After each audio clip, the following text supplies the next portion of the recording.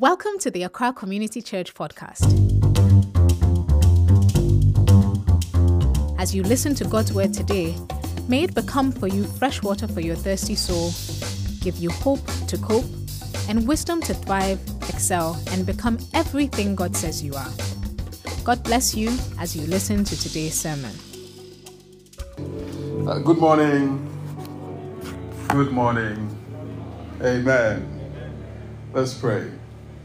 Oh, good Jesus, good Father, we thank you. We thank you that you've never lost a battle. And because you're in our corner, we are confident that we also will win. We thank you for this victory we have through Jesus Christ, that in all things, nay, in all things, we are more than conquerors through him who loves us. Father, as we get into your word, may you speak to us clearly. May your word transform us. May your wisdom prevail, and may your word come alive in our lives. We thank you. We thank you for the freedom that only your word can give. We thank you for your truth that sets free. We thank you, sweet Holy Spirit, in Jesus' name. Amen. Amen. So last month, we spent a lot of time talking about evangelism, the need for the Christian to bear witness. Last week, our brother Kujo shared the story of Jesus meeting the Samaritan woman at the well. And what stood out for me strongly in that story was how from the time the woman encountered Jesus and to the time she started telling others about Jesus was almost immediately. Amen. She didn't have to memorize 1,000 scriptures. She hadn't read the Bible from cover to cover. She hadn't been to seminary or Bible school. She hadn't sat in discipleship class. And then you realize from that account that actually all you need to do is to tell somebody what Jesus has done for you. You don't need a degree in theology. You don't need to be an expert in apologetics or theodicy. You just can share what your experience has been. Amen. And for most situations, it is enough. Amen. I was blind, but now I see. Amen. Are you also blind? Do you want to see? Amen. Today I want to share with us a concept the Apostle Peter, when he was confronting Ananias and Sapphira, shared. It's a concept the church tends to miss. And unfortunately, if you miss that, life is a lot harder. It's the concept of agency. Amen. Agency. Let's get to Acts chapter 5 so that it becomes very clear instead of me reading definitions. And you can never be a true steward of that which God has entrusted to you, whether it is the talents, the abilities, the treasures, or the time he has given you, until you have an understanding of agency. Amen. So Acts chapter 5 begins with this story. It says, "But there was a certain man named Ananias, who with his wife Sapphira sold some property. He brought part of the money to the apostles, claiming it was the full amount." So he brought part of the money, claiming that it was the full amount. With his wife's consent, he kept the rest. Then Peter said, "Ananias," please listen carefully to the words of Peter. Then Peter said, "Ananias, why have you let Satan fill your heart? You lied to the Holy Spirit and you kept some of the money for yourself." Verse 4. Please pay attention to verse 4. It says, "The property was yours to sell or not to sell, as you wished. And after selling it, the money was also yours to give away or to keep, technically. How could you do a thing like this? You weren't lying to us, but to God." Amen. The concept of agency says that whatever God has given you, he has given you. The decision to keep it all to yourself or to give some away is your decision. The Holy Spirit strikes this man dead because he brought a part claiming it was the whole. And that was the problem. The problem wasn't that he gave part. The problem was that he was claiming that the part was the whole. Amen. And if he had decided not to sell the land, he will serve Jesus, he will die, he will go to heaven. God has no problem with that. If he had decided after selling the land that it was a mistake, I'm going to keep all the money to find another piece of land somewhere and buy and build on it and do whatever, that was fine also. It is totally fine.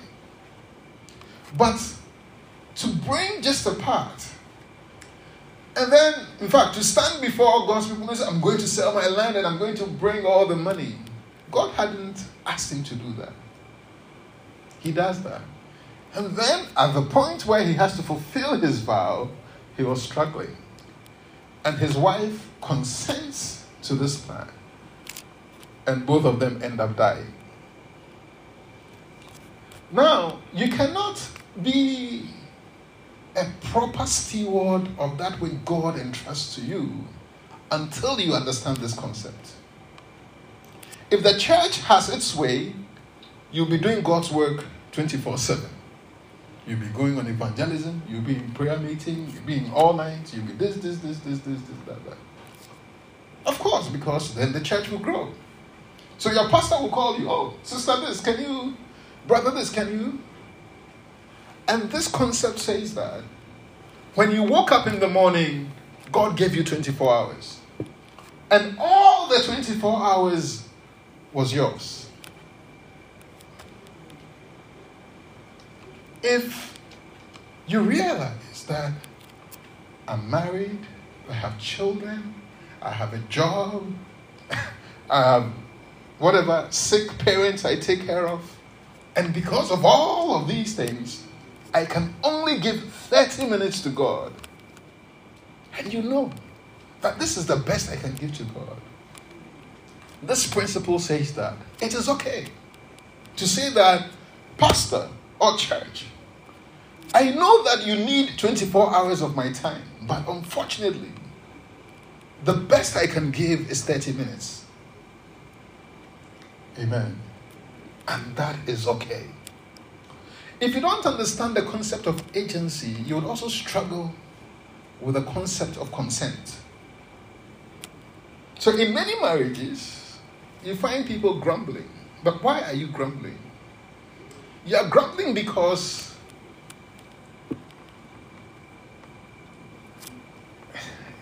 sometimes you're doing what you don't want to do, or you don't know if you want to do it, or if you wanted to give that much, you wanted to commit as much, you wanted to go as far. And it's complicated. It gets murky. So when somebody forgets your birthday, like last year, I dropped everything and I went for their birthday. How come they, and your parents and in-laws and this, we grumble and complain because we tend to be poor students of this concept that Apostle Peter was teaching. Give the best you can. Give it freely. Give to the Lord. And move on. This is what the Apostle Peter was trying to teach Ananias and Sapphira. And this is extremely important because these were the early days of the church. And as you know, with buildings, foundations are critical. In fact, I believe the only reason why the Holy Spirit took them out was because he wanted the people to understand that if you want to give to God that which you can afford. So, this concept also says that you have to know that which is yours. You must know what you have. Too many people don't even know the value of what they have.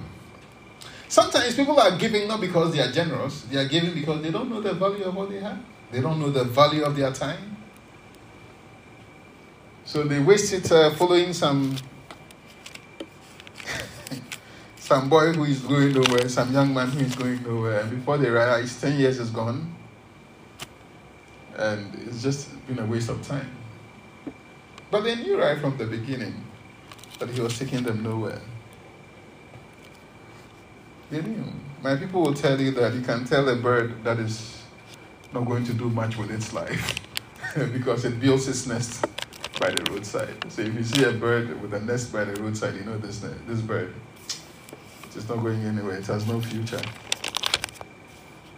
You cannot serve God well until you take responsibility for everything He has entrusted to you. How much money can you give? You have school fees to pay. You have bills to pay. You have an education to save towards. How much truly can you give?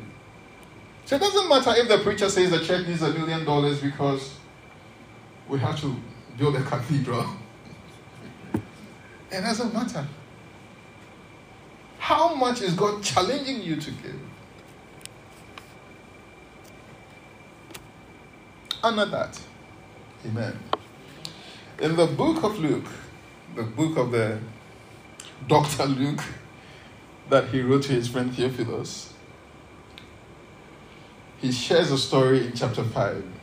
He begins by saying, one day, I like the stories that begin, one day, once upon a time, then you get curious. One day, what happened that day?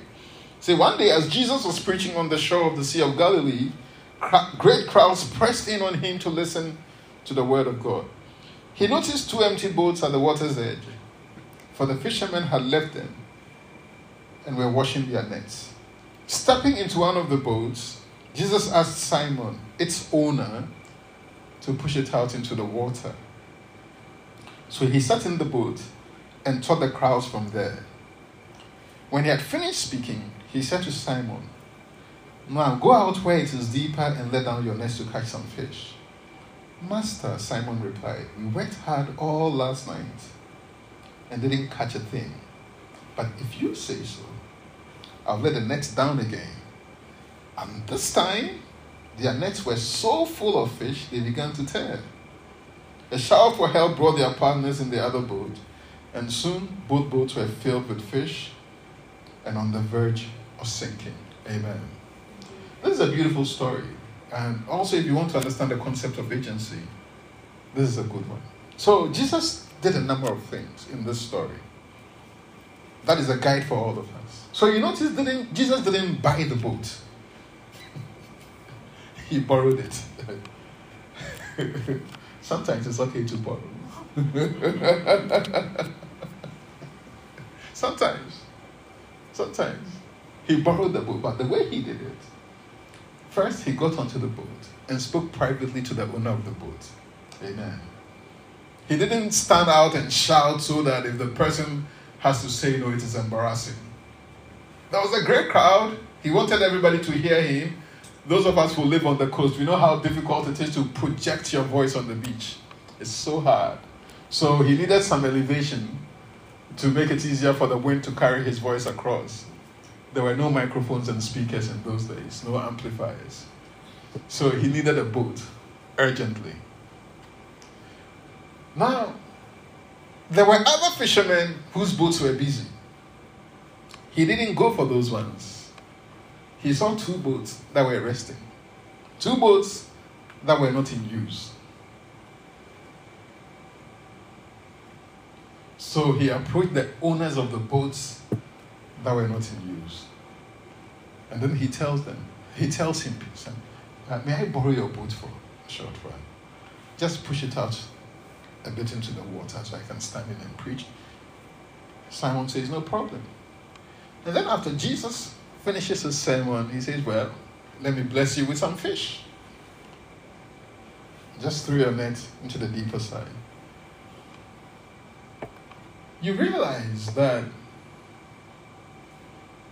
if Simon hadn't given his boat to Jesus wouldn't have told him to throw his net and catch some fish. How do we know this? We know this because we were not the only fishermen there. He didn't tell everybody, all of you go and throw your nets. He only said it to the one who gave to him. Amen. So, as part of our salvation package, we are blessed. Amen. The salvation, the Greek word sozo, this whole thing about accepting Jesus as your Lord and personal Savior. It is salvation that covers not just you going to heaven when you die, but also that all the riches of God in Christ Jesus have been given unto you. But there are certain types of blessings you will only experience them. You can only trigger or activate them through giving. Amen. I know that too many preachers try to manipulate and squeeze money out of people and tell them fantastic stories about 24-hour miracles. And no, don't do that. Don't allow yourself to be manipulated. But if you read the scriptures for themselves, over and over and over again, you'll see a pattern where certain particular breakthroughs, certain particular blessings are only triggered by giving. Amen. But the main point I want to make with this is that God is actually very reasonable in his demands. It's important to understand agency. It's important to understand this. So there are some ministries where they'll tell you, oh, the husband should stay in one city. Okay, I'm talking about church ministries. And then they'll post the wife to another town, another country, to start another church. But if you really look at scripture, you would know that God doesn't demand that of us. God doesn't intentionally split families because he wants to grow his ministry, for example. God is very sensible in his demands of us. Amen. So for somebody, it was just 5 loaves of bread and 2 fish. That was all the young man could give, because that was all he had. Amen. The principle of agency says that you can't give that which is not yours. That is why it is wrong to use office time to be evangelizing, or to turn office time into prayer time. I mean, you feel spiritual. You feel very spiritual, and God in his mercy might actually come down and you'll experience a miracle. Our Father is a very, very gracious Father like that. But the principle is, somebody is paying you for that time in the agreement that you should be working. I hope you understand. So technically, that time is not yours. You cannot do with that time as you wish, because it is not your time. It is your employer's time. So, when the boats were busy on the waters trying to catch fish, Jesus didn't go and intercept them and say, "Stop fishing. I am the Lord, the captain of Israel's hosts. I want to use you as a platform to preach. Stop fishing." He didn't do that. The men had gone to hustle. They were tired. They caught nothing. The boats were not being used. So, okay. Can I use it? If I'm not, they are just sitting. They are not being used. So can I use them? Say, yes, you can.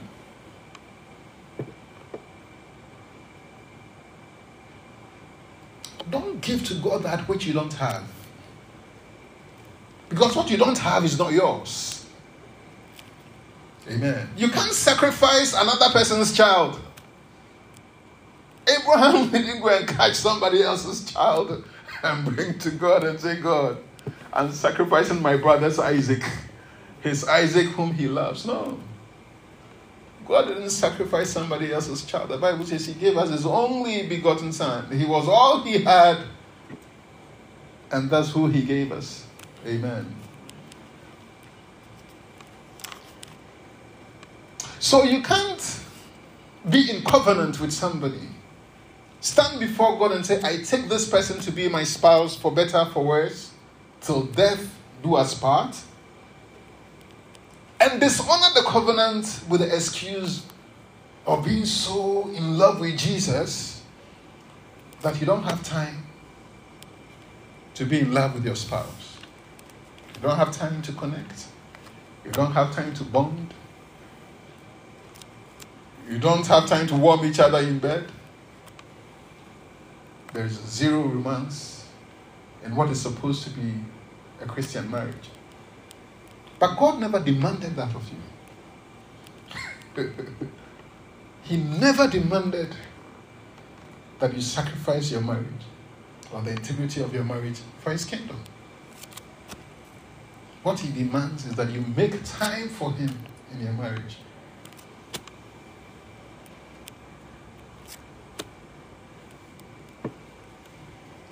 We have to be clear, very clear what he demands of us.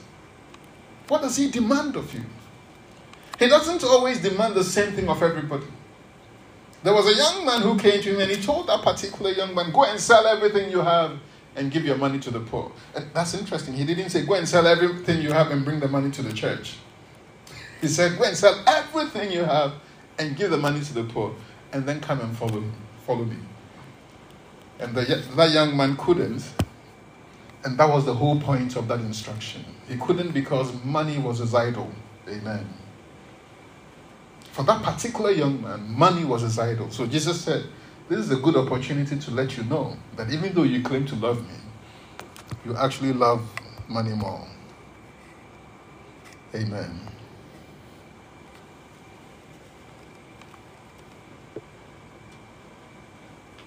What are you giving to Jesus that he hasn't demanded of you?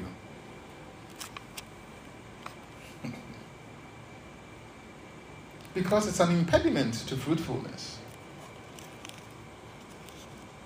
Some people are busy cleaning chairs, cleaning toilets,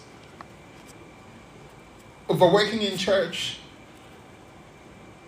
because they want God to bless them. God says, no, you're already blessed. But you in particular, I want you to go back to school. Because I want to equip you for the work I have for you. But your pastor may tell you, no, serve God. But what is God telling you? This is the principle of agency. That God has given you the capacity and the ability to do what he has enabled you to do, for which he will hold you accountable. So in Matthew chapter 5, Jesus speaks and says, simply let your yes be yes, and your no be no. Anything apart from that is from the evil one. What did he mean by that? He said the two most powerful words in the world are yes and no. Can you say no? When in your heart you know that you want to say no. This whole thing with consent and rape, a big part of it. Quite a lot of people. Listen, there are rapists in the world. Unfortunately and sadly, sometimes you may even find some in church. Sometimes they are pastors. So I'm not denying or trivializing rape. In fact, King David was guilty of rape. And so was his son, Amnon. And it's a terrible crime. But beyond cruel, forced rape, there is also this whole massive spectrum of people who were just never taught to properly say no. And to say no clearly. And to say no assertively. And to communicate clearly that this is not what I want. No. Be forthright. Amen. So, especially in cultures where we raise young women to be coy, even when she likes you, she's afraid you may think she's cheap. So, she said, yeah, man, son, you rock with you. Yeah, man, son, what are you saying? Oh, you rock. That's why you rock with you. What are you saying? Is it yes or is it no? It's no. And she's there, like, her body language is saying yes, but her mouth is saying no. Like, what are you saying? And Jesus said it's demonic. It is demonic. Be clear. The problem is never saying no, it is the how. So you say it clearly, but also, especially depending on who you are dealing with, say it thoughtfully. Sometimes you have to say no kindly. Put a thought through it. Why did the person ask this of me? So, maybe they have a need. Maybe they think you're the only one who can help them. But you know that you can't. You see? So say it in such a way that they know that if you could, you would have. Interestingly, you don't need to explain your no. Jesus, Matthew 5:37 said, let your yes be yes, your no be no. Simple. Because the lying tends to come from when we have to explain. And yet, it is not necessary. So if I call you, Brother Peter, could you lead prayer meeting for us on Tuesday? You don't need to start with some long story. Oh, NK, I wanted to, but my neighbor's chicken that flew over the wall last week, it's not necessary. Oh, NK, sorry. Unfortunately, I won't be able to. Maybe another time. Should I ask Brother John if he is available and could? In which case, I know that you are not leaving me stranded, but you are even trying to see if you can get somebody else to step in, isn't it? So that's a lot more thoughtful. But you don't need to justify your no. You don't owe people that. They want to borrow money from you. The last time they didn't pay, and now they've come back. So you say no. I don't cast my pearls before swine, but that would be harsh if you said that. So you say it thoughtfully and kindly. Say, oh, unfortunately, I can't help you. But I know that God always provides for his children. He will use somebody else to help you. Amen. Today, it's not NK. Amen. It's okay. That's enough. Because when you understand these principles, then you can be truly fruitful. Amen. Then, because the last time I preached, I talked about pruning. See, it's okay to say no. Maybe we should all say that. It's okay to say no. Amen. Amen. The last point I'll make very quickly was that when Jesus came and asked Peter in Luke 5 if he could borrow his boat, Peter was not in a good mood. Do you realize that? Jesus didn't notice at the time. We even don't really see it until when Jesus said, go deeper and throw your net. I said, Master, you're a carpenter. But you've been preaching. God has called, so you've been preaching. We tolerate you here. You're a carpenter. I'm a fisherman. Last night, we went all night. We caught nothing. Broad daylight is when we are going to catch fish. Have you ever seen anybody catch fish in broad daylight? I'm tired. Don't waste my time. But out of respect for Jesus, he didn't go that far. He just said, listen, boss, we toiled all night and caught nothing. I live among fisherfolk. It's hard work going fishing. So to come back with nothing is always very difficult for them. Jesus didn't ask Peter to give at a time when it was convenient for Peter. It wasn't convenient. He wasn't in the mood. You see why you cannot say, I'm not in the mood as a legitimate excuse in marriage?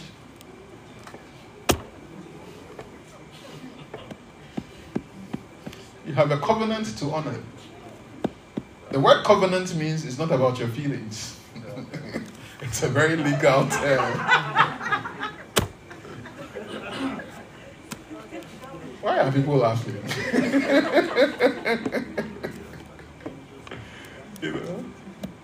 The word covenant is also what the same word will. You know why they call it a will? Because a marriage, a wedding, is a funeral. On the wedding day, you died, he died, and then one new person was born. So, I'm not in the mood doesn't exist. The Apostle Paul said, he owns your body, she owns his body. You own each other's body. So, even headache, I have a friend who would come with a glass of water and paracetamol because he anticipates his wife might say she has a headache.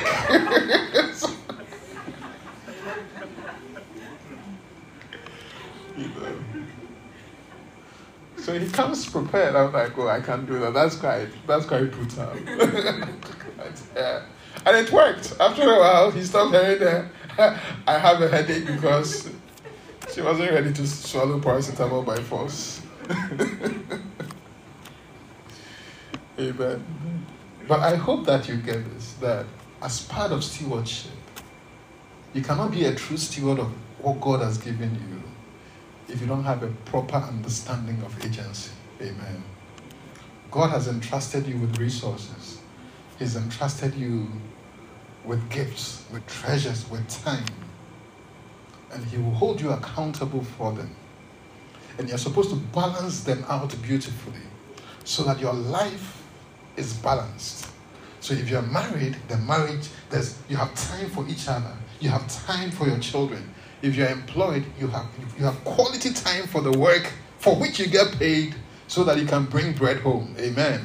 And if you are part of a church family, you make time for the work of God also. Amen. And if you have a proper understanding of agency, then you are able to align everything where they should be. And that's God's desire for us. He says a false balance is always an abomination before him. Let's pray. Father, we thank you for your faithfulness and your goodness. May you help us. May you open our understanding so that we can better serve you and each other. In Jesus' mighty name, amen. Thank you for listening to today's sermon. If it blessed you, share it with a friend. For more information on how to fellowship with Accra Community Church, visit our website, www.accrachurch.org. God bless you.